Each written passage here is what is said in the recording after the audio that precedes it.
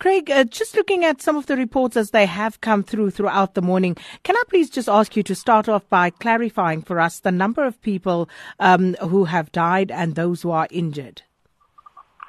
That's the NSRI, the police search and rescue, the Portnet search and rescue helicopter, as well as the emergency services responded to Newark Beach at Richards Bay, where a KwaZulu Natal Sharks Board boat had capsized with 5 persons on board, all 5 males, and all staff members of the Sharks Board.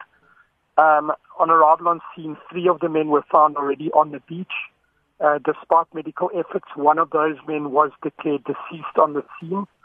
And during an ongoing search operation, one of the 2 missing men was located in the surf and recovered. He was brought to shore where CPR was conducted on that man, but he was sadly also declared deceased.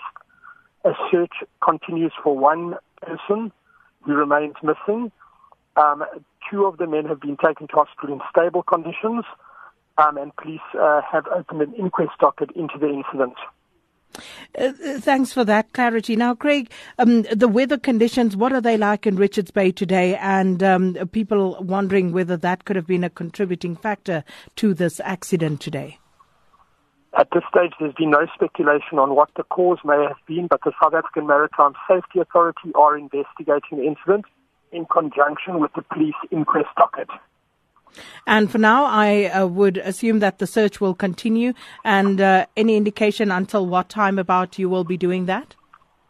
It's an ongoing search operation, and obviously the hopes are that we're going to find the missing person, but the search will continue in an ongoing fashion, conducted by police, headed by police search and rescue. They're currently being assisted by a Sharks Board fixed-wing aircraft that has joined in the search, and NSRI also remain on the scene with police.